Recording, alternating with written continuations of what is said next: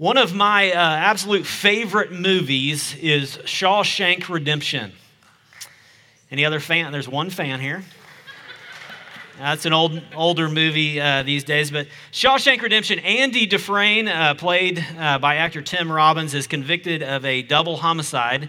And if you'll remember one scene in the movie, if you haven't seen it, one scene in the movie, Andy breaks into the warden's office, you remember, and he has a record player of which he plays Mozart, takes it up to the loudspeaker, and Mozart is, broadcast, thank you is the word I was looking for, Jim, thank you. Mozart is broadcast to the entire prison compound. Everything just kind of stops still as Mozart is played, and eventually they break open the office, and Andy is sent to solitary confinement for 2 weeks.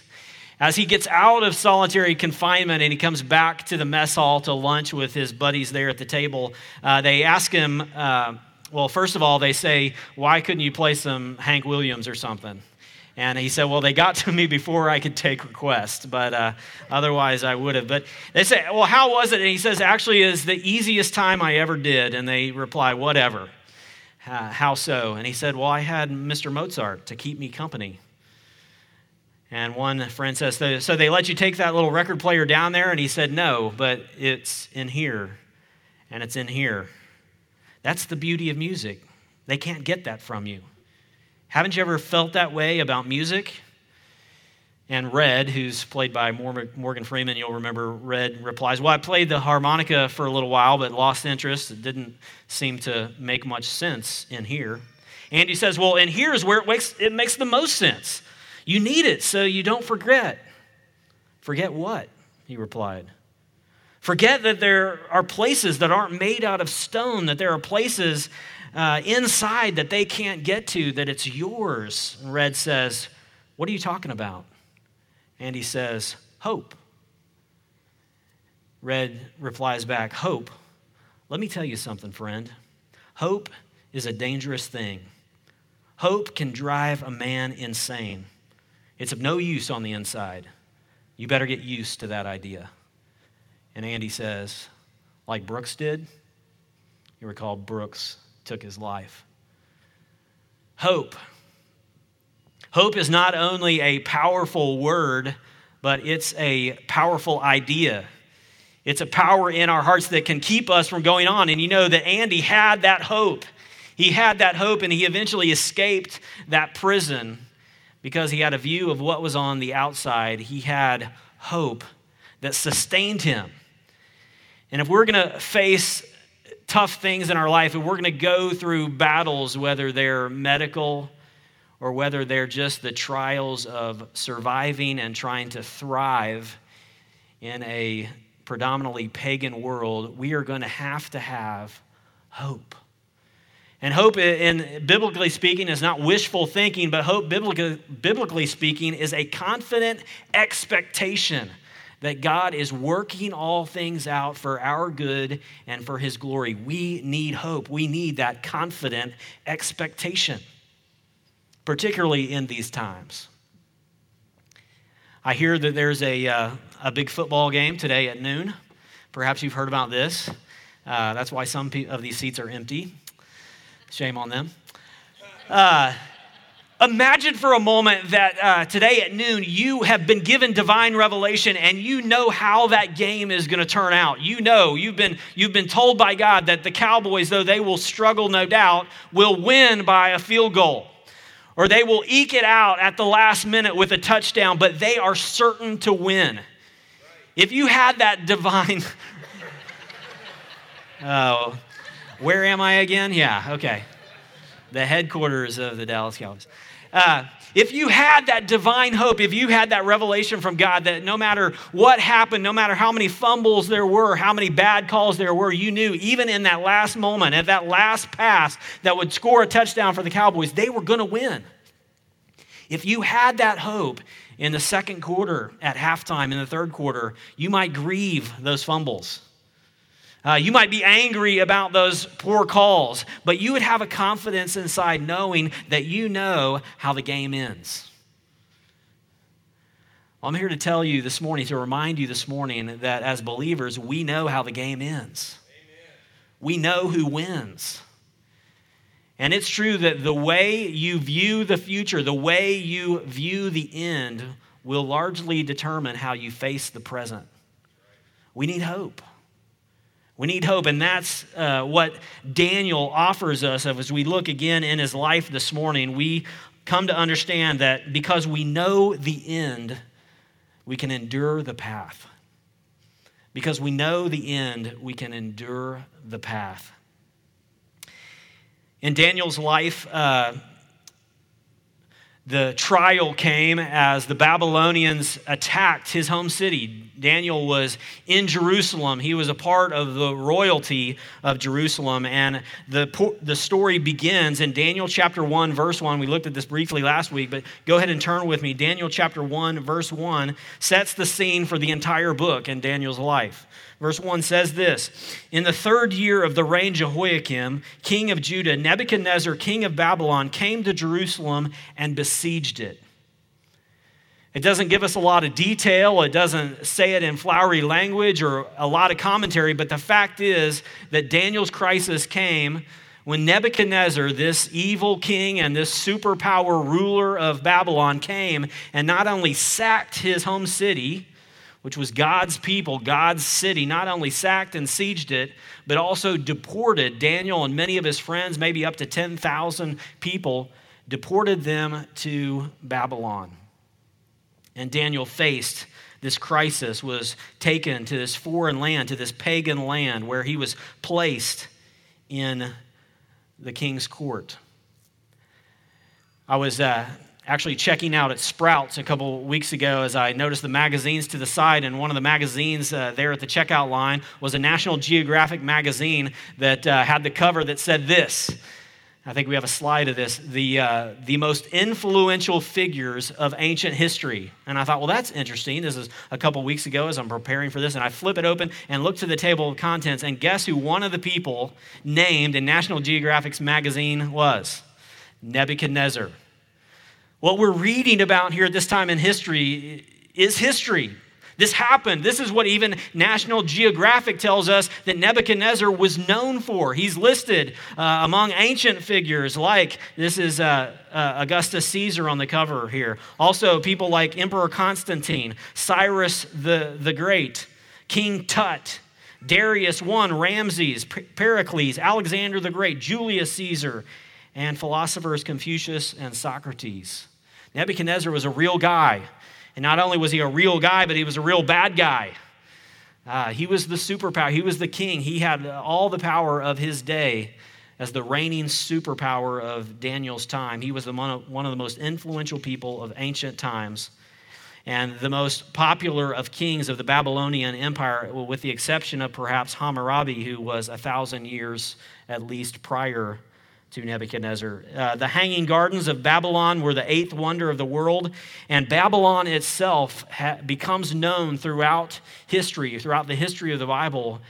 Babylon becomes known as the personification of evil. At the end of the book of Revelation, chapter 18 of Revelation, as kingdoms fall, as the end of times nears, verse 2 and 3 says this: Fallen, fallen is Babylon the Great. She has become a dwelling place for demons, a haunt for every unclean spirit, a haunt for every unclean bird, a haunt for every unclean, detestable beast. And the rest of the chapter goes on to talk about the fall of Babylon, the personification of evil being Babylon, this wicked empire. And God has somehow allowed this wicked empire to take over his chosen people. A kingdom more wicked, more rebellious than God's own people has disciplined them and deported them to foreign pagan lands. Not only was Nebi powerful, but he was also obviously proud. Every building, every brick, or they say 90% of the bricks were stamped with his name and the remains of Babylon. He built a statue and required all to bow down and to worship his statue. The rest of the Babylonians and the rest of the ancient world at the time would have loved the opportunity to vote for the lesser of two evils, a Hillary or a Donald, compared to Nebuchadnezzar. This guy was bad. And yet Daniel is taken captive by him. He is taken to Babylon. But he, in his commitment to God, is resolved not only to be there, but to represent God. So we find out in verse 9 that he resolves himself not to defile himself in the king's court. And he works his way up. He becomes, through his excellence, through his keen insight and his gifts of interpretation of dreams, he gains prominence in this pagan empire and is promoted in a pagan empire. He's working for a pagan king. He has these incredible gifts and this incredible opportunity. And his story is summarized at the end of chapter 6 of Daniel like this. Daniel chapter 6, verse 28 says this. So Daniel prospered during the reign of Darius and the reign of Cyrus the Persian. He prospered. He's in a pagan empire in a foreign land for a very pagan, brutal, evil king, and yet this faithful follower of Yahweh is able not only to survive, but to thrive, and in the words of this book, prosper. How does he do that? How does he not become contaminated? How does he work his way up the ladder and have such prominence? How does he prosper? Well, one of the things that we see here is that Daniel had this incredible hope, this incredible confidence, this incredible confidence in the sovereignty of God and what God was doing throughout the kingdoms, even beyond the immediate moment and the immediate catastrophe that he was facing. Daniel was a man of hope. We see largely the reason for that hope as we go into verse 2 of chapter 1. Look again with me at verse 2 of Daniel chapter 1. Verse 2 says, And the Lord gave Jehoiakim, king of Judah, into his hand with some of the vessels of the house of God, and he brought them to the land of Shinar, to the house of his God, and placed the vessels in the treasury of his God. So he's been deported, but they've raided the temple with all the expensive things, and they've taken it to Babylon, and they put it in the temple of a false god. But we see the hint of Daniel's hope, the hint of Daniel's confidence right there at the beginning of verse 2. Look at it again with me. It says, And the Lord gave Jehoiakim, king of Judah, into his hand. As Daniel looks upon all the evil that's happening, and on all his trials and trouble, how does he interpret it? He sees that ultimately God is sovereign in it. Nebuchadnezzar has sacked their land, but ultimately it's God, it's the Lord that has given them into Nebuchadnezzar's hand. He says, in spite of the trials, in spite of the disaster, I know that God is still sovereign and in control, even in this mess. So he has hope, and he's able to sustain his faith and be faithful in a pagan empire because he knows that ultimately, even though I don't like this, God is in control. Daniel knew and Daniel served a sovereign God. If we look on, if you scroll down to verses 8 and 9, we see in verse 8 his resolve. It says that Daniel resolved that he would not defile himself with the king's food or with the wine that he drank. Therefore, he asked the chief of the eunuchs to allow him not to defile himself. And look at verse 9 again and see the repeated phrase. Verse 9, And God gave Daniel favor and compassion in the sight of the chief of the eunuchs. How did Daniel rise to prominence? How did Daniel get favor and compassion in the eyes of the chief of the eunuchs? The phrase is the same. God gave him compassion and favor in the eyes of the king and in the eyes of the chief eunuch. Again, God's sovereignty. So Daniel asks if he could have a different diet, and he convinces the chief eunuch, all right, let's try this for 10 days. And you look on later in the chapter, verse 14, we'll pick it up there. It says, So he listened to them in this matter and tested them for 10 days. Verse 15, At the end of the 10 days, it was seen that they were better in appearance and fatter in flesh than all the youths who were eating the king's food. So the steward took away their food and the wine they were to drink and gave them vegetables. And look again at verse 17, where we see the same phrase again. Verse 17, as for these 4 youths, God gave them learning and skill in all literature and wisdom, and Daniel understanding in all visions and dreams. Again, God gave Daniel these abilities. God gave Daniel these opportunities. Even in the midst of disaster, God is behind the scenes and intricately involved, working things and working on behalf of Daniel and on behalf of his people. Daniel knew and served a sovereign God. As I said last week, in quoting Larry Osborne, God's in control of who's in control. God's in control of who's in control. Ultimately, we have to bow down at every situation, whether it's going into surgery, whether it's the loss of a job, or whether it's relational trials or family strife or whatever. Ultimately, we have to bow down our knees at the sovereignty of God and say, God, I don't like it, but I know that if you wanted to stop it, you could. That you're sovereign even over these things. The sovereignty of God, I could take you to multiple places throughout the scripture where this idea of God being in control and God being sovereign over the things even that we don't like, the good as well as the bad. But the sovereignty of God in the Bible is given not to confound our mind, but ultimately to comfort our hearts.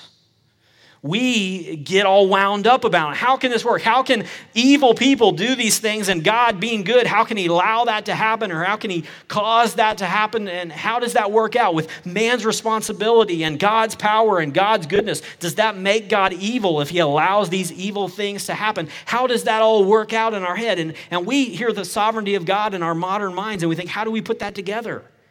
How can God do that? But the scriptures, they don't have that problem. They show this tension of man's works and man's efforts all working intricately and in harmony somehow, some mysterious way with God's ultimate sovereignty. And it's given to us, not again to confuse us, but to comfort our hearts that even in difficult times, God is telling us, I'm in control and I've got a plan. And you may not like where you are today, but I'm headed towards an end. And because we know God and because we know the end, we can endure the path. Because we know the end, we can endure the path. In no place in Scripture does it look more confusing and more crazy and just out of control in terms of the sovereignty of God than we look at the cross of Christ. At the cross of Christ, we see the melding together of human responsibility and God's sovereignty as men put God on the cross, put Jesus on the cross, but by the sovereign plan and decree of God. Turn with me, if you will, to Acts chapter 2. I just want to show you this clearly. As Jesus goes to the cross, imagine what his followers were thinking on that Friday. Acts chapter 2. But the scriptures present the central act of our faith, the cross and the resurrection, not only as evil perpetrated against Jesus, but also as a sovereign plan of God. Acts 2, verse 23, we'll pick it up there. Acts 2:23 says this. Peter is preaching and he says, this Jesus delivered up according to the definite plan and foreknowledge of God, you crucified and killed by the hands of lawless men. Do you see that there? All in one verse. The cross and the means by which God would save us is the definite foreknowledge, definite plan and foreknowledge of God. And yet who killed him? You crucified and killed him by the hands of lawless men. They were culpable for their actions. They were responsible for the evil put upon Jesus Christ. But ultimately, it was a divine plan of God that he should suffer and we should be forgiven through his death, burial, and resurrection. Flip over also to Acts chapter 4. We see this again. Acts chapter 4, verse 27 and 28. Again, human responsibility and divine sovereignty put right next to each other in tension, in harmony though.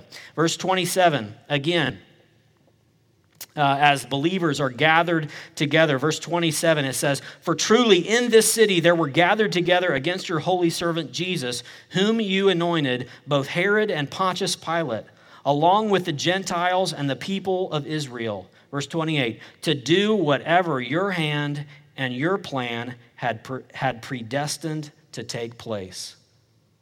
These believers are gathered together and they're beginning to be persecuted. But as they pray, they're saying this, your servant Jesus has been sent to the cross. How? By Herod and Pontius Pilate. And the Gentiles are responsible, but also the people of Israel are responsible. But what they have done, according to verse 28, is still whatever your hand and your plan had predestined to take place.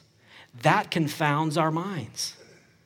But at that place is the glory of our salvation. Imagine what those disciples thought on Thursday night, on Friday, as the man that they had followed for 3 years went to the cross, and they thought, it's over. Nada, the end, all gone. But that was Friday. And on Saturday, their hopes were dashed. But what happened? As the old preacher said, it's Friday, but Sunday's coming, right? And if you interpret what happened on Friday and Saturday without Sunday, you don't have the hope of the gospel. And folks, we live today between Friday and Sunday. Yes, Jesus has resurrected. He has ascended to the Father. But Sunday hasn't quite come again. But Sunday's coming again when Jesus returns to this earth and sets up his perfect kingdom. It's Friday. It's Saturday. But Sunday's coming. Amen. There's hope because of Jesus and because of his promise. See, the sovereignty of God is not meant to confound our minds, but it's meant to comfort our hearts that no matter what we're going through, God is still on his throne. God is still in control, and he's got this. And that, folks, is what one theologian has said is the pillow that we lay our head upon at night. The sovereignty of God is the pillow upon which we lay our head at night and go to sleep and think, God, I don't understand, but I trust that you are in control, that you are working all things together for the good of those who love you and are called according to your purpose and for your ultimate glory. The sovereignty of God is the pillow upon which we lay our head in comfort and hope. He's got it. Let me offer to you quickly a couple hope killers. A couple hope killers, things that get our eyes and get our hearts off of our future hope. And the first one being spiritual myopia. What do I mean by spiritual myopia? That means, and maybe I'm the only one that can identify this, but you're going through this trial and it's kind of all you can see. It's like glasses and blinds, and all you can see is the current struggle. It's spiritual myopia. It's just single focus. I can't believe I'm going through this trial, and you're just focused on one thing, and you've forgotten what? The hope of the future. That's spiritual myopia that allows your eyes to be totally fixed upon the present without thought of God's faithfulness in the past or God's promises for the future. The second hope killer is spiritual amnesia. Spiritual amnesia, where you're in that crisis and you forgot the past. You forgot all the ways that God has brought you through trials and all his faithfulness in the past. The children of Israel were terrible about this, that God had delivered them out of Egypt, and all throughout their deliverance, the further they get away from Egypt, the more they grumble and they forget God's provision and how God had delivered them. They forget, and we forget, and we get myopic. And what we need is the future hope, because the way that we see the end will determine largely the way we see the present. The way we see God's faithfulness in the past will give us hope for what's going on right now in the present. Daniel had that hope. He had this rock-solid confidence in the sovereignty of God, even though, as any Jewish person would have told you, this is terrible. We're out of our land. We have no temple. We have no synagogue. The law has been taken from us. It's only in our memory. I'm serving an evil pagan king who wants me to learn the occult and witchcraft. And yet God is sovereign, and he's working his plan, even when it totally confounds me. Daniel's hope was not ultimately in the kingdom in Jerusalem. It was certainly not in the kingdom of Babylon, and his hope would not be in the kingdom of Persia, who would soon overtake the Babylonians. But Daniel's hope was in the kingdom of God promised to him clearly. Read along with me, Daniel chapter 2, verse 44. Daniel 2, verse 44 says this. That's Acts 2. Excuse me. Daniel 2, verse 44 says this. And in the days of those kings, the God of heaven will set up a kingdom that shall never be destroyed, nor shall the kingdom be left to another people. It shall break in pieces all these former kingdoms and bring them to an end, and it shall stand forever. What is he talking about? He's talking about a kingdom that will have no end. That's not the kingdom of the Babylonians. That's not the kingdom of the Persians. That's not the Roman Empire. And it's not the empire of America. It's the kingdom of God that will last forever. And he had a confidence in that kingdom that was to come, even in the mess that was today. Flip over also to Daniel chapter 7. Daniel chapter 7, verse 27. The same thing is said here at the end. Daniel 7:27, and the kingdom and the dominion and the greatness of the kingdoms under the whole heaven shall be given to the people of the saints of the Most High. The saints of the Most High will inherit a kingdom. And his kingdom shall be an everlasting kingdom, and all dominions shall serve and obey him. Our hope cannot be in any pagan kingdom. Our hope cannot be in any less than perfect king, a less than perfect candidate, less than perfect president. Our hope ultimately is in the perfect king to come, the kingdom of God. And it's that kind of confidence that will help us live faithfully as Daniel lived in the culture that we find ourselves in. Because we know the end, we can endure the path. Jesus himself at his trial said, my kingdom is not of this world. My kingdom is not of this world. And we may be citizens of the United States of America, but ultimately our first loyalty is to the kingdom of God. And that makes us great citizens here, but it makes us citizens whose hope is not here, but whose hope is in the kingdom of God. How do we thrive? We trust a sovereign God, and we hope in a greater kingdom. Spoiler alert, Andy Dufresne escapes from prison, right? He escapes from prison, but he leads Red to this letter that he's buried in this secret place. And Red goes and he buries the little box and he finds the letter that Andy has written to him. And in that letter, Andy says this. He says, remember, Red, hope is a good thing, maybe the best of things. And if we're going to survive, if we're going to thrive in this culture, we've got to have a rock-solid hope in a sovereign God and a kingdom not of this world. Let's pray. Father God, I don't know how people survive, much less thrive in this world without the hope of your kingdom. And Father, I pray that if there's someone here this morning that doesn't know the gospel, that has not embraced Jesus as the King, that they would find hope in Jesus, and that no matter what trial they face or no matter what trial or confusion we face this morning in our lives, we would find our hope in you, that we would trust your sovereign goodness, and that we would hope in your perfect kingdom to come,